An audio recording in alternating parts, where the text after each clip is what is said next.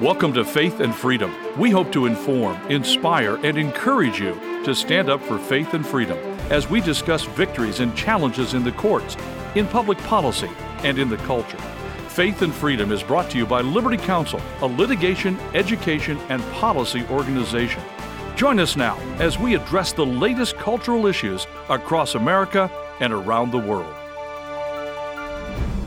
Kim Davis files a request for the full court to review her case involving qualified immunity. We're going to be talking about this on Faith and Freedom. I'm Matt Staver, founder and chairman of Liberty Counsel. Joining me is Holly Mead. Well, Liberty Counsel filed for a pre-hearing, what's called en banc petition to the Sixth Circuit Court of Appeals on behalf of our client, former Rowan County Clerk Kim Davis. We're requesting the full court, rather than just 3 judges, to hear the appeal in her case involving her claim for qualified immunity. What we have here, Holly, is a very interesting scenario. This case began back in 2015. Kim Davis saw that there might be a problem coming with the Supreme Court decision, the Obergefell decision, when the Supreme Court decided to take the case. This is before the decision was ever handed down. She went to the legislature seeking request of protection from the legislature in case the decision went the wrong way with regards to same-sex marriage. Because her religious beliefs would not allow her to sign a same-sex, quote-unquote, marriage license. Right, and in this situation in Kentucky, a clerk issues the marriage licenses, but it comes under the name of that clerk and the authority of that clerk. So that name and the title and the authority of that clerk, in this case, Kim Davis, would be affixed to a marriage license. She could not have her title, her authority, and her name affixed to a marriage license, authenticating and granting a marriage license that conflicts with God's design and definition of marriage. Right. And Kim has an interesting past where she has failed in marriages several times. And then now she came to Christ and her life changed. She remarried Joe, who was her husband. And it's interesting that God uses the most unlikely. And I know she weeps every time she shares a story, but God used her in this case to stand for traditional biblical marriage. Just a little diversion on that, because it's an interesting personal story involving Kim Davis. I got a call from BuzzFeed, which is a liberal publication, and their question to me in the heat of this litigation back then in 2015 was, the other side says that Kim Davis has made a mess out of marriage. She's been married multiple times, and the person that she's married to now, she was previously married to, and she divorced him, and now she's remarried to him. And the other side just wants to be able to enter into a committed relationship. What do you say about that? I don't remember what I said. I did not know. We had not asked those questions of Kim Davis. So as soon as I got off the phone, I asked, Kim, what's this about? She goes, yes. She says, I've been a good mother, but I've been a bad person.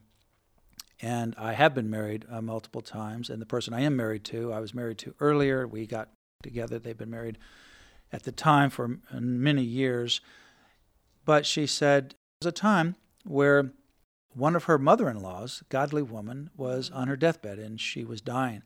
They visited her at the hospital, and her deathbed dying wish was to Kim, go back to church, get your life together. So solely just to check that off the list, because she respected her mother-in-law, she and her family went to a local church that same day, that evening, just to check it off the list, and they were just planning to move on with the rest of their lives, and they would at least have gone to church that one time. And it was in that church meeting where she heard the pastor preaching from the book of Galatians about God's grace and forgiveness, and she became a broken woman. She wept and she gave her life to the Lord Jesus, and that was transformative. So after that, every time I was interviewed on multiple media, global media, CNN, MSNBC, ABC, you name it, all these different media, I would say, well, to understand why Kim cannot affix her name to a marriage that doesn't match God's definition for marriage, she cannot be disobedient to her Lord, is because she was transformed by him radically several years ago. And I gave the story of her conversion and her testimony. And I produced a video of her story, which is on our website, and the same thing, she just began to weep, and because she Remembered asking God, why, Lord, why would you use me, someone who has failed so many times in marriage, to uphold marriage? But it's just like God. Well, and it's amazing, on the He day that redeems. she was remanded to federal prison to go to prison for not authorizing these same-sex weddings, marriages. In fact, she wasn't signing anything, because once the Obergefell came down, it literally shredded the marriage laws, and all of her actions are governed and regulated by statute. So when that happened, the marriage laws were completely shredded. She didn't have any direct guidance from the legislature that did not yet have an opportunity to act. And so she just shut down issuing all licenses, opposite and same-sex couples. She just didn't do it until she got more guidance and clarification. So I thought it was a very reasonable situation for her to do, but the judge sent her to federal prison. So the person who's driving her, who's one of the people who works at the prison, is a pastor, part-time pastor. And so they're sharing about God and the gospel on their way there.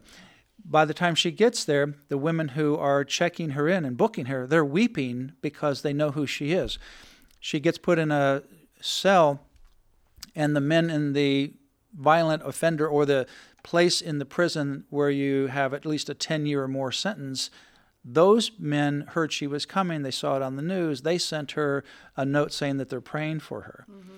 Then she's singing Christian songs in this cell. The next day I got a chance to visit her, came into this place where it was just her and Roger Ganem, one of our attorneys, and me in a room that had these cameras, and it was just us. And I hugged her, shed some tears, and the first words out of her mouth was, "All is well." And I asked her, "So what are you doing here?" She's only been there like 24 hours. And she said, "Well, I'm studying this." And it was this deep biblical study that she had been studying on her own. And then that passage where Paul said, him being in chains for the gospel, she says she read that and it meant so much more for her, having gone through that experience. She says to this day that was one of the most spiritual, enriching, deep experiences that she's ever had in her life, is being in prison. And of course, she goes back to the jails now once a week and does Bible study. Was going She's there amazing. on a weekly basis to do Bible studies for women. So she was asking, when Obergefell did come down in June of 2015, for religious accommodation. They already give accommodations for people who don't want to issue hunting and fishing license. If you have an objection to hunting or fishing, well, you can opt out. Somebody else can do it. But she was asking for the same thing for marriage. So this is June. Comes down. She stops issuing all the license, asking for an accommodation, ask for the governor to accommodate her. He says, no, if you don't issue these licenses, any clerk should be fired. Well, he had just accommodated his attorney general the year before. He did not want to defend the marriage laws for conscience reasons, but he wouldn't accommodate Kim Davis's conscience. He accommodates only a conscience if he agrees with it, but not if he disagrees with it. So he agreed with the hunters, but not with... Well, he agreed with the Attorney General, who did not want to defend the marriage law, but he didn't agree with Kim Davis, who wanted to have an opt-out provision, which was easy to do. Yeah. So the lawsuit happened, and then Governor Matt Bevin was elected as the governor instead of Beshear, and the very first event that he did was issue an executive order in December 2015, accommodating her religious belief, opting her and other clerks out. Then in April of 2016, a unanimous House and Senate, Democrats and Republicans alike, joined with not one dissenting vote. They passed a law granting accommodation opportunities to all clerks who have a conscientious objection to issuing a marriage license that involves two people of the same sex. So as a result of Kim Davis, everyone's protected. There's just a short window from July, August, September, October, and about 2 weeks of December where there was no accommodation. It was in that period now she's asking for an accommodation. They obviously were able to give an accommodation before in other areas. They've given accommodation subsequent in the same area.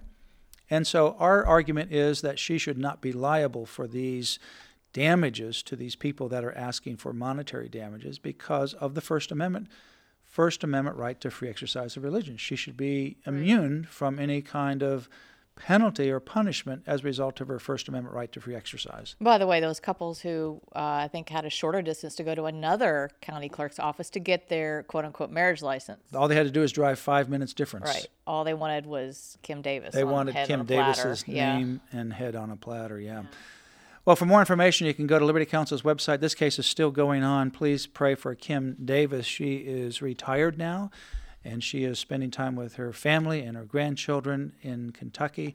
But our litigation continues, and it's a very significant one. She could stand to lose a lot if we lose on appeal. For more information, visit Liberty Counsel's website, lc.org. That's lc.org. You've been listening to Faith and Freedom, brought to you by Liberty Counsel. We hope that we have motivated you to stand up for your faith, family, and freedom. Get informed and get involved today. Visit Liberty Counsel's website at lc.org, where you can obtain email alerts and other information to keep you informed and involved. The website again, lc.org. You can also call us at 407-875-1776. The website again, lc.org.